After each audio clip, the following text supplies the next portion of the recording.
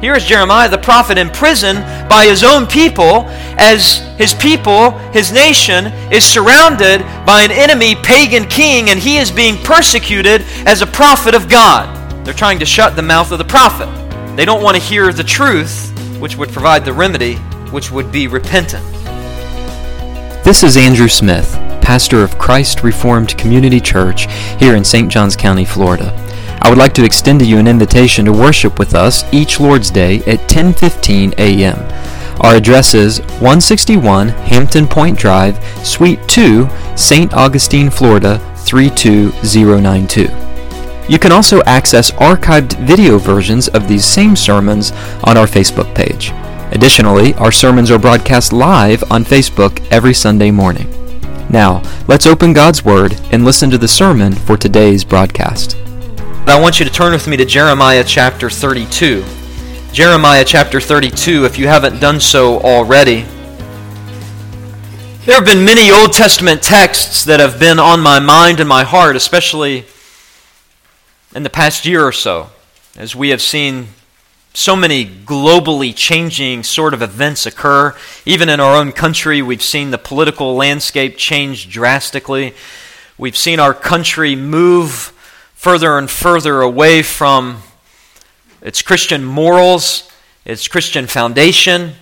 We have witnessed the church, not just in the last 10 years, but really in the last 30 or 40 years, move far, far, far to the left on a whole range of different issues. We have seen preachers, pastors, elders compromise left and right. We have seen sin at very public levels, even with famous Christian ministers falling from the ministry, falling from grace. We have seen all that has gone on with the quote-unquote pandemic. We have seen the church divided even on this issue between really conservative Christians who refuse to shut their churches down and were threatened by civil magistrates. We've seen a lot just in the past year. That has led me on a quest to search out the Word of God, particularly the Old Testament, and to try to understand what God's people did in periods of rebellion. What did God's people do in periods of anxiety, periods of stress, periods of uncertainty? How did they respond? Were there any faithful people among the people of God when it seemed a whole nation was going astray and God's people were worshiping false gods? What were the prophets like during these periods of rebellion? What did God's Word say to God's people during these periods of rebellion?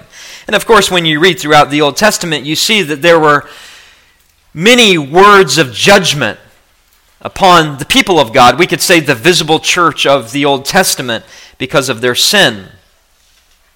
But there were also messages of mercy.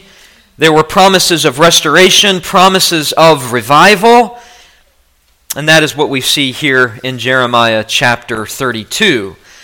I want to begin by reading verses 36 through 41, and I want you to stand to your feet as we do that. This will be our text this morning, Jeremiah chapter 32, verses 36 through 41.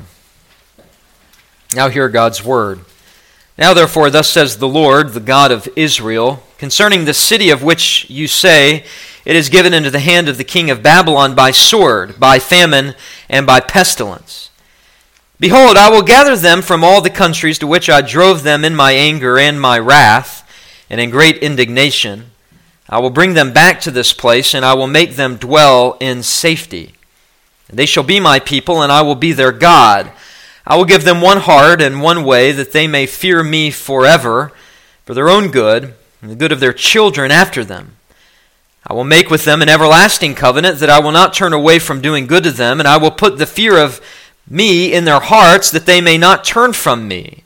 I will rejoice in doing them good, and I will plant them in this land in faithfulness with all my heart and all my soul. Thus ends the reading of God's blessed word. Please be seated, and let's ask Him for His help as we look at this text together. Father, we thank You for Your word. We pray that in the time that we have this morning to worship You through the study of Your sacred scriptures, that You might give to us great insight and wisdom and to what was going on in Jeremiah's day, that we might understand how we are to respond in a time of uncertainty, in a time of rebellion. Give us a word of hope this morning, we pray, in Jesus' name. Amen. It is true as we study the Bible that God is both just and true. He is just, and that means that He cannot allow sin to go unpunished. That is why He sent His Son, the Lord Jesus Christ, into this world to die for sinners. Salvation is free, but it wasn't free to Christ. He paid for all of the sins of all of His people, all of those who would ever believe in His name. That established, it did not undermine, but it established the justice of God, because God punished His only begotten Son in the place of His people. Sin cannot allow to go without being punished. God is just. But God is also true. Another word for that is that He is righteous. He is right. He is faithful to His promises. He is always faithful to His promises. He cannot help but be faithful to His promises. So He is both just, He can't allow sin to go unpunished, and He is righteous. And these two attributes of God are wedded together in the gospel. The righteousness of Christ, the perfection of Christ, the faithfulness of God to save His people, to redeem His people, and the justice of God, the punishing of sin in the person of the Lord Jesus Christ. But there is also with God the sending of discipline or chastening of His people. And we find that throughout the Bible here in Jeremiah. If you just go with me back to chapter 11 for a moment, beginning in verse 6, the Lord said to me, Jeremiah says, "Proclaim all these words in the cities of Judah and the streets of Jerusalem. Hear the words of this covenant and do them. For I solemnly warned your fathers when I brought them up out of the land of Egypt, warning them persistently, even to this day, saying, Obey my voice. Yet they did not obey or incline their ear, that everyone walked in the stubbornness of his evil heart. Therefore I brought upon them all the words of this covenant, which I commanded them to do, but they did not. Again, the Lord said to me, A conspiracy exists among the men of Judah and the inhabitants of Jerusalem. They have turned back to the iniquities of their forefathers, who refused to hear my words. They have gone after other gods to serve them. The house of Israel and the house of Judah have broken my covenant that I made with their fathers. Therefore, thus says the Lord, Behold, I am bringing disaster upon them that they cannot escape. Though they cry to me, I will not listen to them." Here in Jeremiah's day, the people of God, particularly the southern kingdom, the capital city being Jerusalem, was in rebellion against God. But Israel, the northern kingdom, is mentioned here. They were the broken off sect of false worship. But even the southern kingdom, the more orthodox house of God, was in rebellion. The most conservative of the visible church at this time was participating in false worship and sin. They were stubborn like their fathers before them. If you go with me to chapter 25, we read about the judgment that was to come because of this, and that is 70 years of captivity. We'll pick up in verse 8 of Jeremiah 25. Thus says the Lord God of hosts, Because you have not obeyed my words, behold, I will send for all the tribes of the north, declares the Lord, and for Nebuchadnezzar, the king of Babylon, my servant, and I will bring them against this land and its inhabitants, and against all these surrounding nations. I will devote them to destruction, and make them a horror, a hissing, and an everlasting desolation. The hissing was a reference to scorn, the mockery of God through the mockery of the nations because of the destruction of God's people. Verse 10, Moreover, I will banish from them the voice of mirth and the voice of gladness, the voice of the bridegroom, the voice of the bride, the grinding of the millstones, the light of the lamp. This whole land shall become a ruin and a waste, and these nations shall serve the king of Babylon 70 years. And of course, that's exactly what happened. Jeremiah, we refer to him as the weeping prophet. Could you imagine your job being to tell God's people that they needed to repent of their sin, but that, oh, by the way, even if you repent of your sin, it's too late. You're still going to go into captivity. You can't stop the judgment of God. This land that God gave you is going to be taken away from you. You will be slaves again in Babylon, just as you were slaves in Egypt.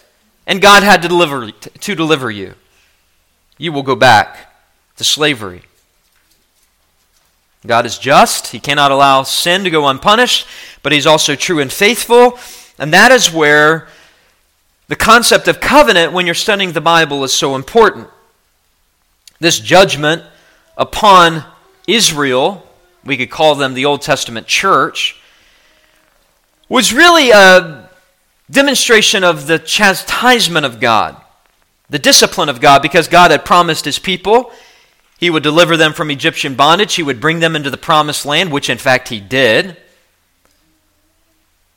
He made this promise to them, going all the way back to Father Abraham, that God would make a great nation from Father Abraham through his children. This promise would remain of salvation.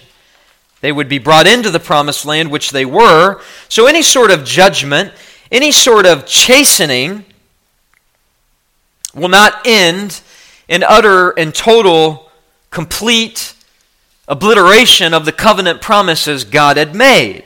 There was hope.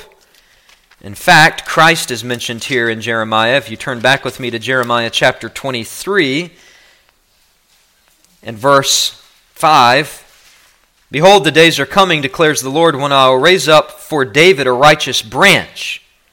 And he shall reign as king and deal wisely, and shall execute justice and righteousness in the land." This is a prophecy of the Messiah, the righteous branch. He shall execute justice and righteousness in the land. So when the Messiah comes, there will be this restoration of the land. In his days, Judah will be saved, Israel will dwell securely, and this is the name by which he will be called. The Lord is our righteousness. That's Christ. He is our righteousness. "Therefore, behold, the days are coming, declares the Lord, when they shall no longer say, as the Lord lives, who brought up the people of Israel out of the land of Egypt, but as the Lord lives, who brought up and led the offspring of the house of Israel out of the north country, and out of all the countries where he had driven them, then they shall dwell in their own land."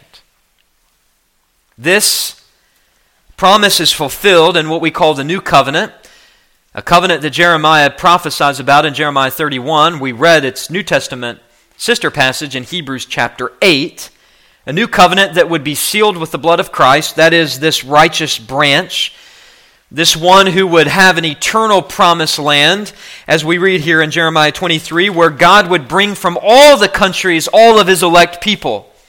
They would be one in Christ. He would rule and he would reign over them. He would execute judgment and righteousness. This is his sovereign rule and reign as the now exalted head of the church, mediator of the church, sovereign Lord. We live in that time period of the fulfillment of the prophecy of the new covenant. Jeremiah predicted that. And so when he speaks about this 70 years of captivity, there actually is a message of hope, of returning to the land. There is this promise of a time of restoration, when all of God's people of all time, whether of the house of Israel or the house of Judah, the northern kingdom, the southern kingdom, all of God's children from Father Abraham, Jew and Gentile, will be brought one together under this king in the promised land. And that is really what Jeremiah 32 is about.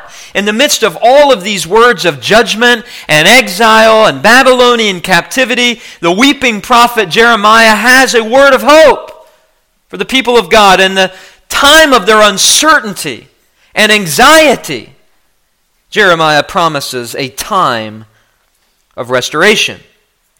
In verses 36 through 41. Now, it's always difficult when you're preaching a one-off sermon in a book because you've got to give so much introductory material to understand the context. And we're going to get to the verses in a moment, I promise you.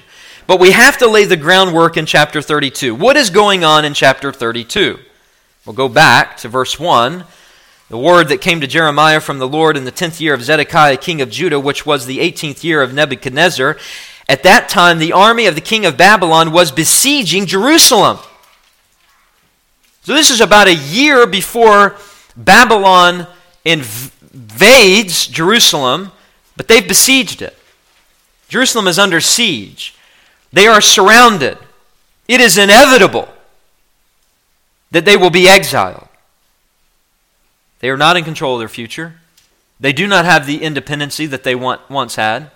They do not have King David ruling over them. They do not have King Solomon ruling over them. Zedekiah. And now Nebuchadnezzar is coming to take them into exile.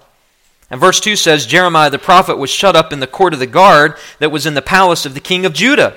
For Zedekiah, king of Judah, had imprisoned him, saying, Why do you prophesy and say, Thus says the Lord? Behold, I am giving this city into the hand of the king of Babylon, and he shall capture it. Why, Jeremiah, are you prophesying so negatively? Why are you preaching against your own people? Here is Jeremiah the prophet in prison by his own people, as his people, his nation, is surrounded by an enemy pagan king, and he is being persecuted as a prophet of God. They're trying to shut the mouth of the prophet. They don't want to hear the truth, which would provide the remedy, which would be repentance. Jeremiah is imprisoned, and he is languishing. Jeremiah said, verse 6, the word of the Lord came to me as he's in prison. Verse 7, Behold, Hanamel, the son of Shallum, your uncle, will come to you and say, Buy my field that is at Anathoth, for the right of redemption by purchase is yours. Then Hanamel, my cousin, came to me in the court of the guard, in accordance with the word of the Lord, and said to me, Buy my field that is at Anathoth in the land of Benjamin, for the right of possession and redemption is yours. Buy it for yourself. Then I knew, Jeremiah says, that this was the word of the Lord. What exactly is going on here? Well, this man of Anathoth, this relative of Jeremiah, is trying to get out of Dodge. He knows he's going to go into exile, and so he offers his land to Jeremiah. Anathoth was a city in the tribe of Benjamin, given to the Levites. It was about 3 miles northeast of Jerusalem. Levites were not allowed to exchange land or sell land unless it was with another Levite. Jeremiah would have been a Levite. And we read here in verse 8 about the right of possession and redemption. We read about this in Leviticus chapter 25, that if a person was facing financial hardship, a man could sell his property, and the man he sold it to was a kinsman redeemer. He was buying that land from him to save it for him until the year of Jubilee. So what it did was, the money that was given to the man who was in debt, he now had money even though he was without land, and the land was preserved and protected so he could get it back during the time of Jubilee. At which point the land would go back and the land would remain in the family. This was critically important because God had promised them the land of Canaan and that their children would live in this land. And so a father who was in debt, who needed his land redeemed, would go toward a relative who had money so he could buy it back. So we read in verse 9, Behold, and I bought the field at Anathoth from Hanamel, my cousin. I weighed out the money to him, 17 shekels of silver. I signed the deed, sealed it, got witnesses, weighed the money on scales. I took the sealed deed of purchase containing the terms and conditions of the open copy. I gave the deed of purchase to Baruch, the son of Neriah, the son of Meshiah, in the presence of Hanamel, my cousin, in the presence of the witnesses who signed the deed of purchase, and in the presence of all the Judeans who were sitting in the court of the guard. Verse 14, thus says the Lord of hosts, the God of Israel, take these deeds, both this sealed deed of purchase, this open deed, put them in an earthenware vessel, that they may last for a long time. For thus says the Lord of hosts, the God of Israel, houses and fields and vineyards shall again be bought in this land. So Jeremiah is buying a parcel of land that he's not going to be able to use. And the reason he did it was in an act of prophetic, dramatic display that someday that land would be used again by the people of God. That though they were going into captivity, God would bring them back, and God did bring them back. In the days of Ezra and Nehemiah, and they rebuilt the walls, they rebuilt the temple. And we even read in Ezra 2:23 that men from Anathoth returned to Anathoth and settled back there because God fulfills His promises. Interestingly, in the book of Nehemiah, one of the men who seals the covenant was a man by the name of Anathoth, undoubtedly from that area. So Jeremiah buys a parcel of land. He hides the deed in an earthenware vessel as a sign to God's people that they would return to the land. That there was indeed hope for the people of God. And so we come to verses 36 through 41, in which Jeremiah, after this prophetic, dramatic display of buying a parcel of land that is useless at this point, buys it to show his faith in God, and then he tells the people of God that God's promises will not fail. There will be a time of restoration. This time of restoration is God's doing, not man's. Israel has proven to be unfaithful to the covenant, right? They rebel against it over and over and over again. They sin against God over and over and over again. So if there is going to be a time of restoration, God must do it. And what this reminds us of today in picture form is that just as God fulfilled His promises to the house of Judah, they returned after Babylonian captivity, so too will God fulfill His promises to all of the children of Abraham. Jesus said He would build the church, and the gates of Hades would not prevail against it. No matter the political turmoil, no matter the lack of faithfulness among Christian leaders, no matter the degree of false worship and false prophecy, and perhaps even the persecution of true prophets and preachers, God will remain faithful. Because the new covenant is actually communicating to us that we are in a new creation with a new king and a new land composed of Jews and Gentiles under the lordship of Jesus Christ. Paul would end his letter to the Galatians this way. He says in verse 14 of Galatians 6, "Be it far from me to boast except in the cross of the Lord Jesus Christ, by which the world has been crucified to me and I to the world. For neither circumcision counts for anything nor uncircumcision, but a new creation. And as for all who walk by this rule, peace and mercy be upon them," and listen to this, "and upon the Israel of God." There is only one people of God. So while Jeremiah is writing to the Old Testament people of God, the visible church of the Old Testament, because his words are repeated in Hebrews chapter 8 and find their fulfillment in Christ, his words are to us. That there will be a great time of restoration, that peace and mercy would be upon the Israel of God because of the Lord Jesus Christ. So I think this passage speaks to us today. We should pray for a time of restoration. We should expect a time of restoration. We should be hopeful and optimistic that in the long term, Christ will win. Christ's rule and reign will be clear for all the world to see. So how do we know when a time of restoration is coming? Well, we listen to what Jeremiah says. Jeremiah points out 3 things that will reveal a time of restoration. Do we want the church restored? Do we want our nation restored? Do we want our families restored? What will it take? How do we know that a time of restoration is coming? 3 things will reveal it. Number 1, a time of restoration will always bring with it a time of revival. Number 1, a time of revival. Verses 36 and 37.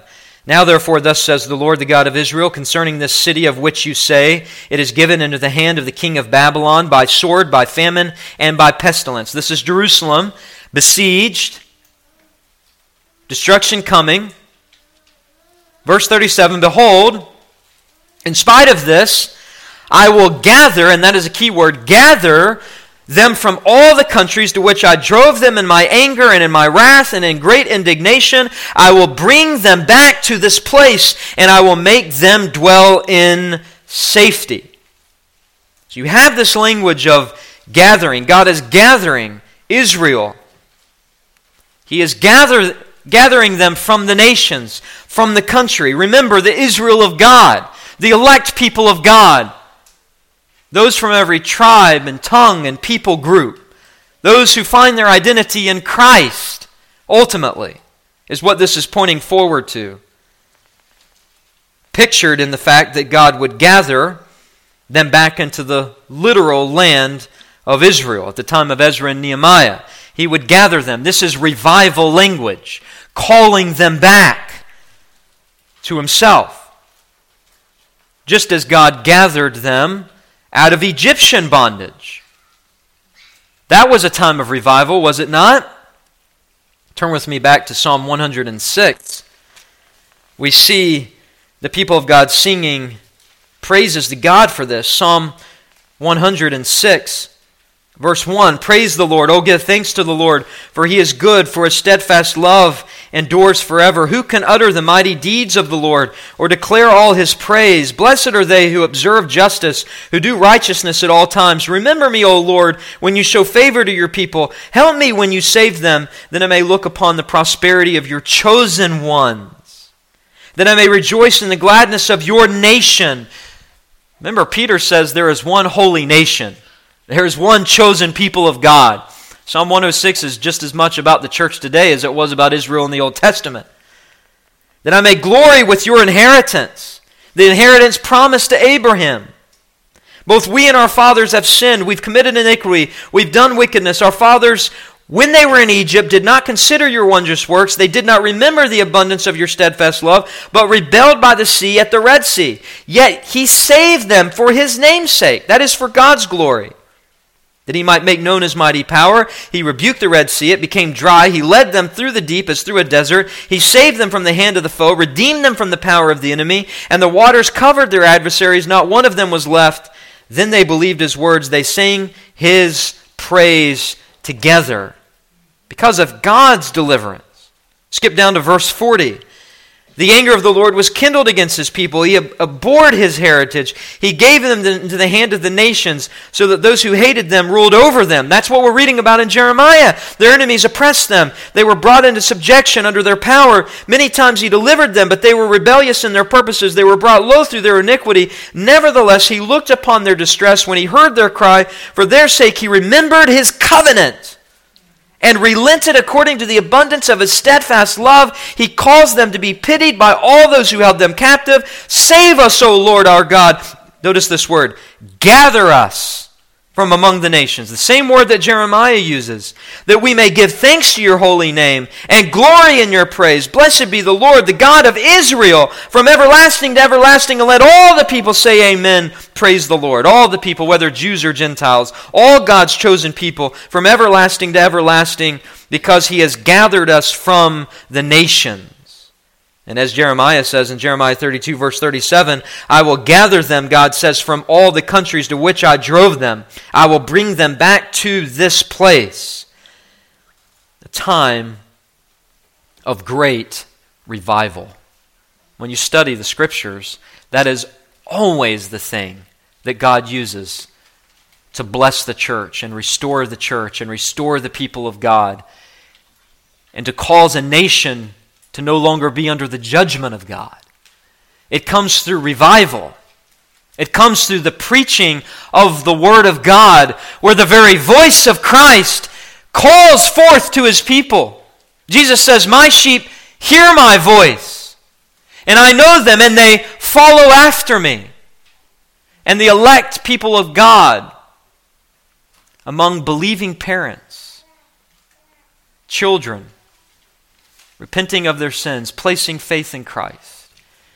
Those who have had the privilege of being part of the visible church of God, hearing the gospel, are called back to God, repenting of their sin. Throughout the history of the world, this has been the case. Even among pagan lands, think of Jonah. The revival at Nineveh was rooted in the preaching of Jonah, which led to repentance. Or what about the conversion of 3,000 on the day of Pentecost? That was from the preaching of Peter. Repent and be baptized. This promise is for you and your children, and for all who are far off, as many as the Lord God will call to Himself. And 3,000 repented.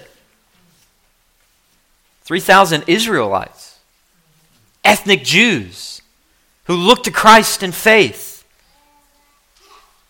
Preaching of the Word of God must be the focus of the church if we want revival. It's the preaching of the Word of God that will gather lost souls in. That has always been the theme of Paul's words in his epistles. I charge you in the presence of God and of Christ Jesus, who is to judge the living and the dead, and by His appearing in His kingdom. He is the judge. He is the only king. There is only one kingdom. Preach the word. Be ready in season and out of season. Reprove, rebuke, exhort with complete patience and teaching. For the time is coming when people will not endure sound teaching, but having itching ears, they will accumulate for themselves teachers to suit their own passions. That's exactly what was going on in Jeremiah's day. They were imprisoning the faithful preachers like Jeremiah, and they were listening to the false prophets who itched their ears. As for you, always be sober-minded, endure suffering, do the work of an evangelist. Fulfill your ministry. It's very interesting to me. Timothy was not an evangelist. He was a pastor. And Paul told him, do the work of an evangelist, fulfill your ministry. In other words, you're not fulfilling your ministry unless you are preaching the gospel and calling people to repentance.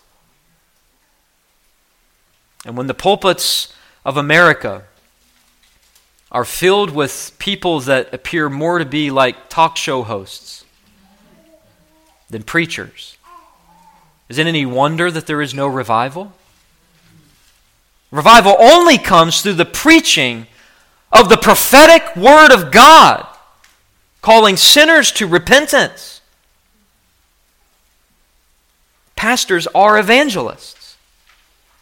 Pastors are to remind people of the gospel and to remind sinners that if they look in faith to Christ, they can be freed from their sin and forgiven of their sin and be given everlasting life. But if they don't repent, judgment is coming.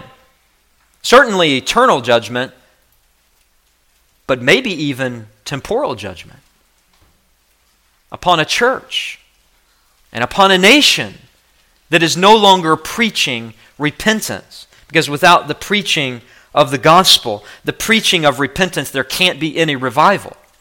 God is a shepherd who gathers His sheep, to use the language of Jeremiah 32, and the way He gathers His sheep is through His voice, through the message of the gospel, the gathering of souls. Here Jeremiah predicts a time of revival that will come through preaching. Time of restoration will come with a time of revival.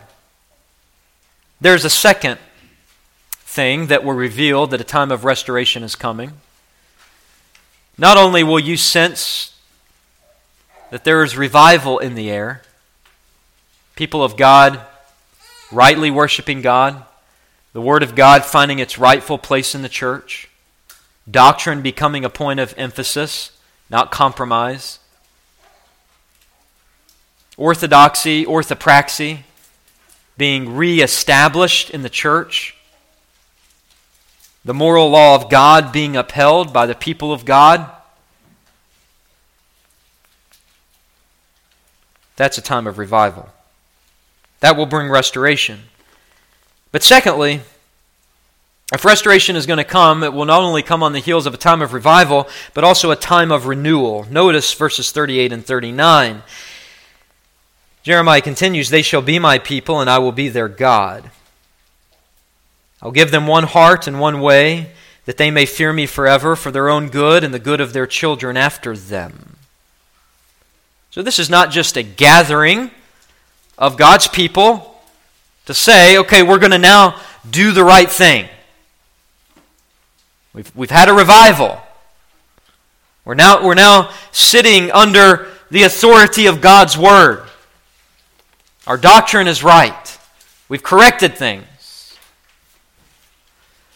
No, this is not just the preacher teaching the heads. This is the Spirit of God reaching the hearts.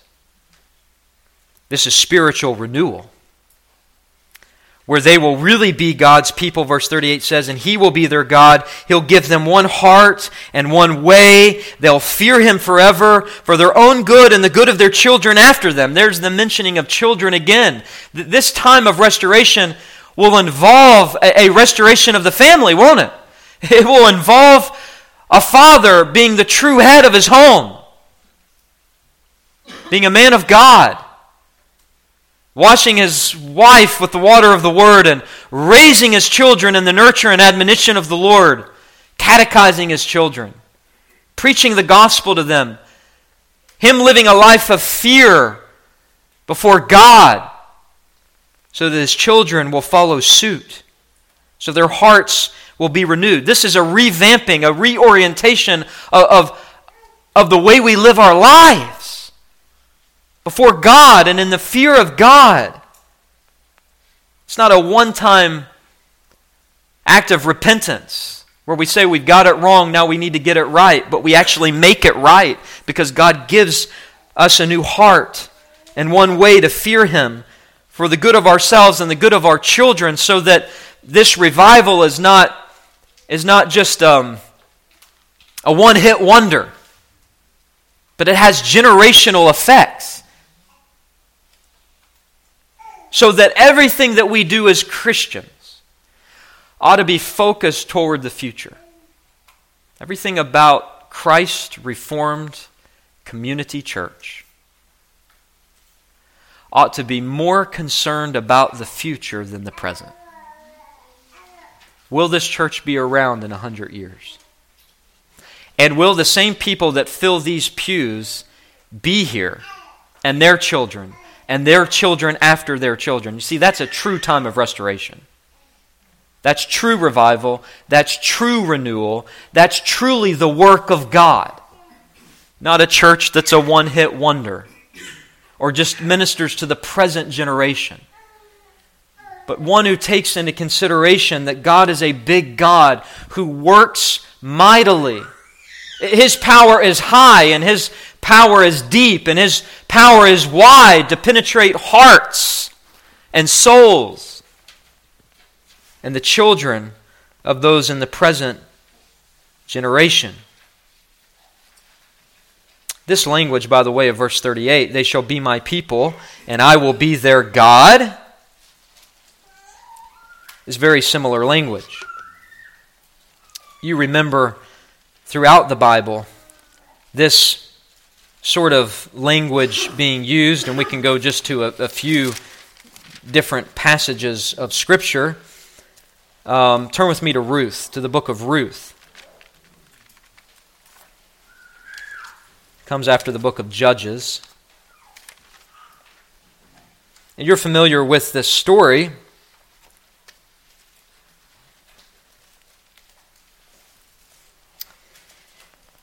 Naomi, of course, is widowed. And her 2 sons are dead along with her husband. So she's left with 2 daughters-in-law.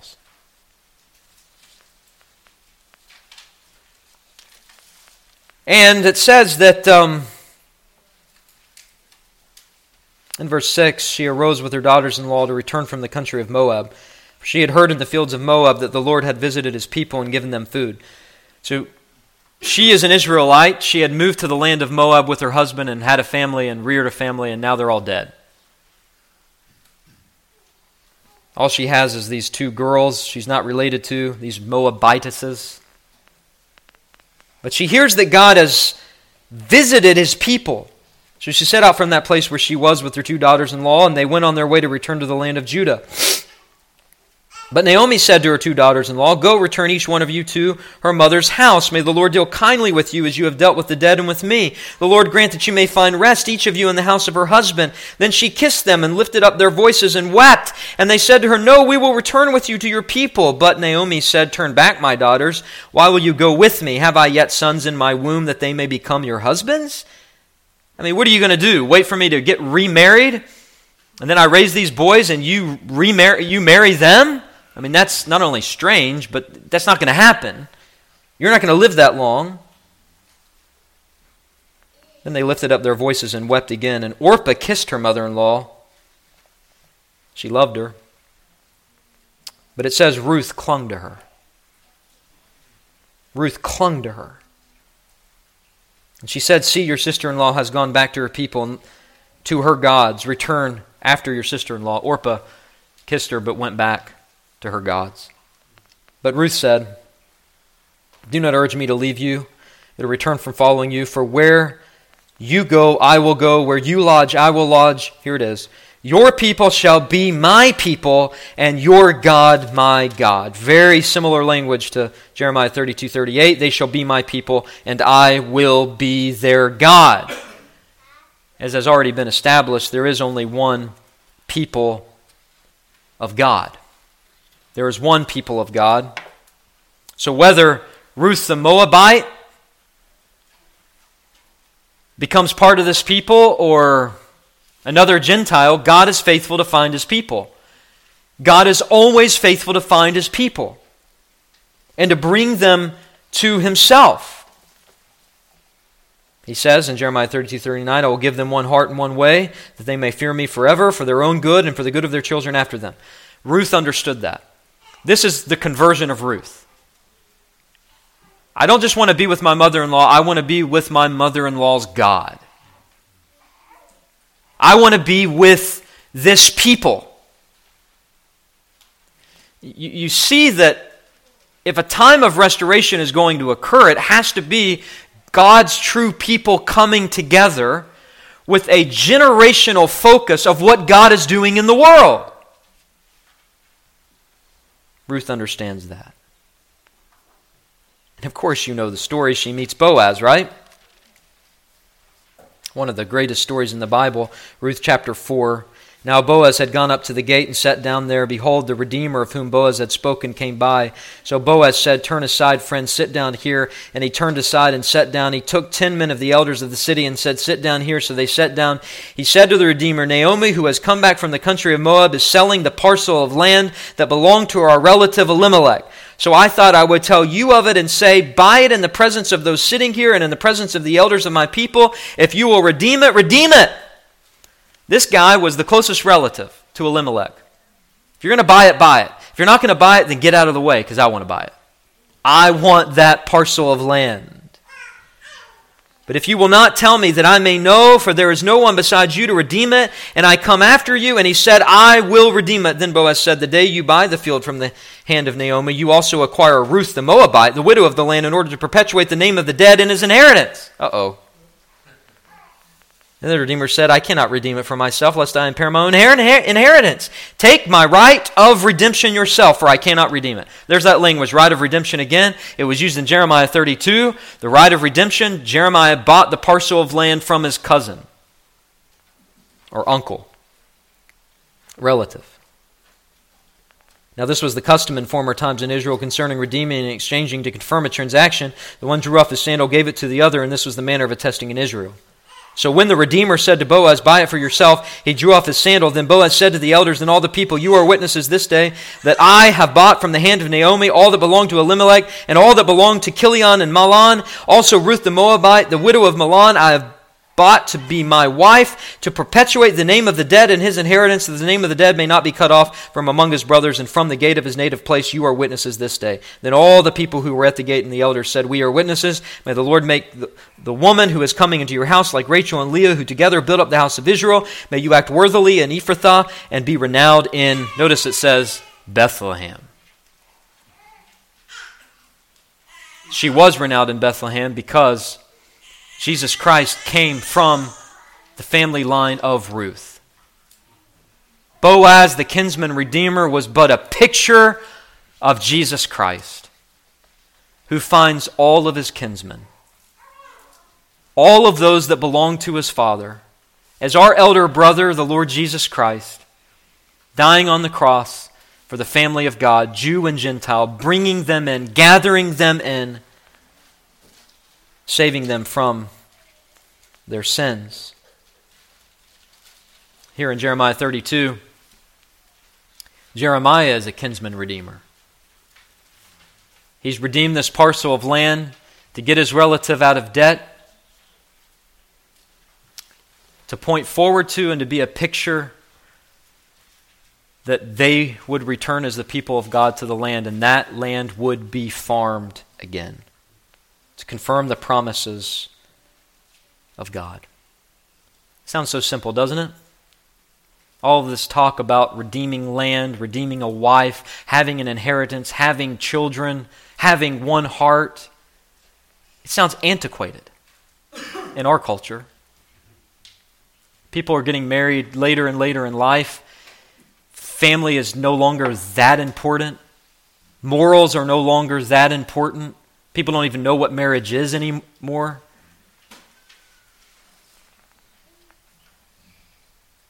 All that you see in the media in terms of social justice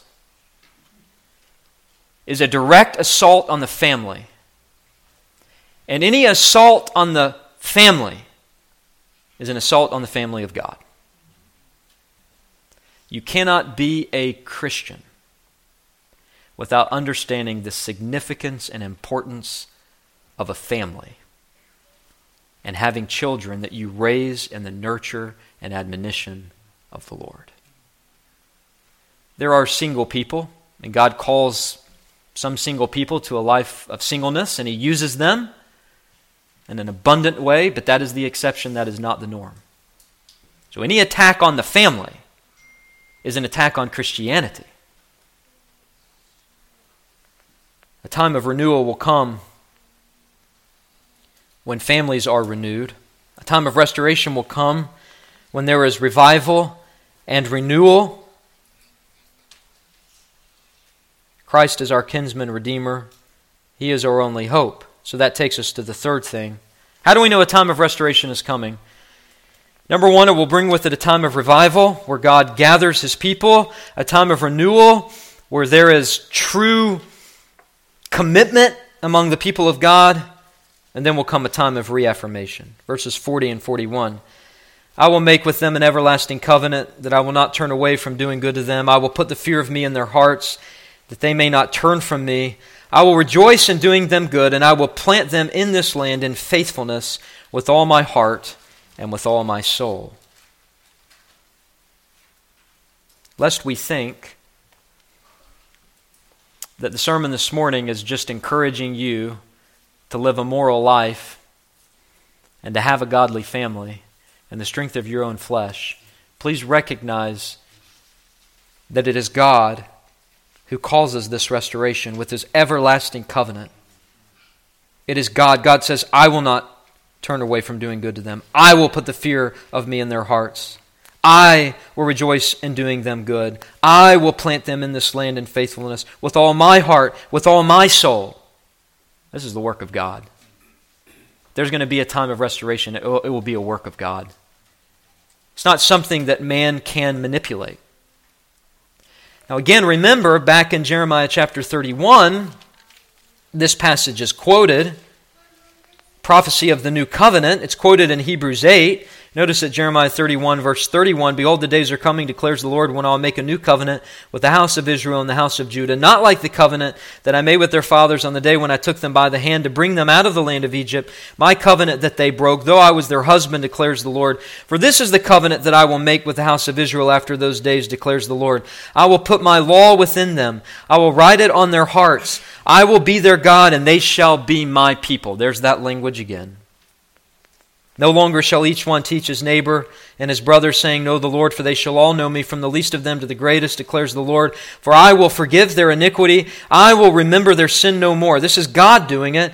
Thus says the Lord, who gives the sun for light by day, and the fixed order of the moon and the stars for light by night, who stirs up the sea so that its waves roar. The Lord of hosts is his name. This is God who does this. And it is God who saves sinners, forgives sin, redeems us from our slavery, our bondage to Satan, our bondage to sin. God is a redeeming God. He redeemed Israel from Egypt. He redeemed Israel from Babylon. Throughout the Bible, you have kinsman redeemer who are all ultimately are pointing forward to Christ, who is the great Redeemer that will bring his people to himself. He will be their God. They will be his people. And it will include the children of these believing parents. And it will include not just ethnic Jews, but Gentiles gathered from all four corners of the world. North and the south and the east and the west. That's what we read about, isn't it? Before Jesus parted this earth, Go therefore and make disciples of all nations, baptizing them in the name of the Father and of the Son and of the Holy Spirit, teaching them to observe all that I have commanded you. And behold, I am with you always to the end of the age. This is our charge. Time of restoration can only come when the gospel of the new covenant is preached. The forgiveness of sins through Christ. God uses that message of the gospel to call people to himself, to build his church, to redeem his people. I spent some time this past week walking on a lot of land that was owned by my great-grandfather, my great-great-grandfather, my great-great-great-grandfather. I was actually looking for the grave of my great-great-great-great-grandfather. And I think I may have found it, but the only problem is it's not marked, so I'll never know. But by process of deduction, you have to look at deeds of land, how it was passed down through cemeteries, how many Smiths are in this cemetery, are these the right Smiths, is this the right land? Did a lot of walking on a lot of land. Several years ago, when my grandfather passed away, and then 6 months later my grandmother passed away, their little house on 744 Copeland Branch Road, it was up in question where it was going to go, and ended up going to an uncle of mine and a cousin of mine, which is exactly who it should have gone to, because they restored the house, and that's where we stay when we go to West Virginia, stay in that wonderful house. And through the years, my family had lost much of that land that my great-grandfather had owned. But my cousin and my uncle, over the past several years, have essentially bought back almost all of that land. And I walked the perimeter of the property. It took 4 miles to walk the perimeter of the property, up and down the mountains, over the ridges. That is just an illustration of God's faithfulness. You have the concept of kinsman redeemer, redeeming land, because God promised that this land would be part of the family of God, where God's family could raise their children in the nurture and admonition of the Lord, where Christ would rule and reign as a king in his kingdom. And we are living that as members of the new covenant. Christ has resurrected. He has ascended to the right hand of the Father. He is ruling and reigning. He has made a new creation. He has gathered in Jews and Gentiles. And he has promised that he will build his church. But let me just say this. There are times, even in the best period of redemptive history in which we live today, where there is great sin and great rebellion, ungodly nations, ungodly civil magistrates, ungodly elders of churches. What is it that will bring a time of restoration? Only God can bring it. You can pray for it. You can obey God. You can do the right things. You can take seriously the responsibilities and the duties God has given you as a member of a local church and as the head of a household, if you're a man, if you're a wife, submitting to your husband, raising your children in the nurture and admonition of the Lord. But it's God himself who has to bring time of restoration. That time of restoration may not come in our lives, and we have to be willing to accept that. It didn't come in Jeremiah's life. He bought a parcel of land he himself never used. Are you willing to buy a parcel of land that will be here for succeeding generations? Because at the end of the day, that's what this church is here for. Is it here for you? Sure, it's here for you while you're here, but it's really not for you. It's for the glory of God, for the sake of his kingdom,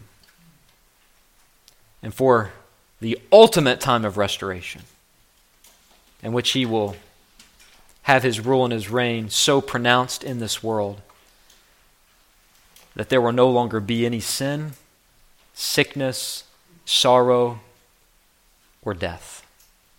The land will remain in the family forever, dwelling safely in the bosom of God our Father. Let us pray. Lord, we thank you for your holy scriptures. Lord, it is a helpful exercise to look at the Old Testament, to study the Old Testament. I think it is a great error of the church today to only preach from the New Testament and focus on the New Testament. But there's so much rich theology in the Old Testament that helps make sense of the New Testament. Lord, we thank you for your covenantal promises. We thank you for your truth that we can cling to. Just as Ruth clung to Naomi and said, no, my God is going to be the same God as you have. My people will be your people. Lord, help us to cling to Christ. Help us to cling to one another. Help us to pray for a time of restoration. It may come in our lifetime. It may not. But Lord, we are to be faithful no matter what the consequences are, no matter what the results are. You are the one who is in control of revival, not man. You're the one in control of renewal.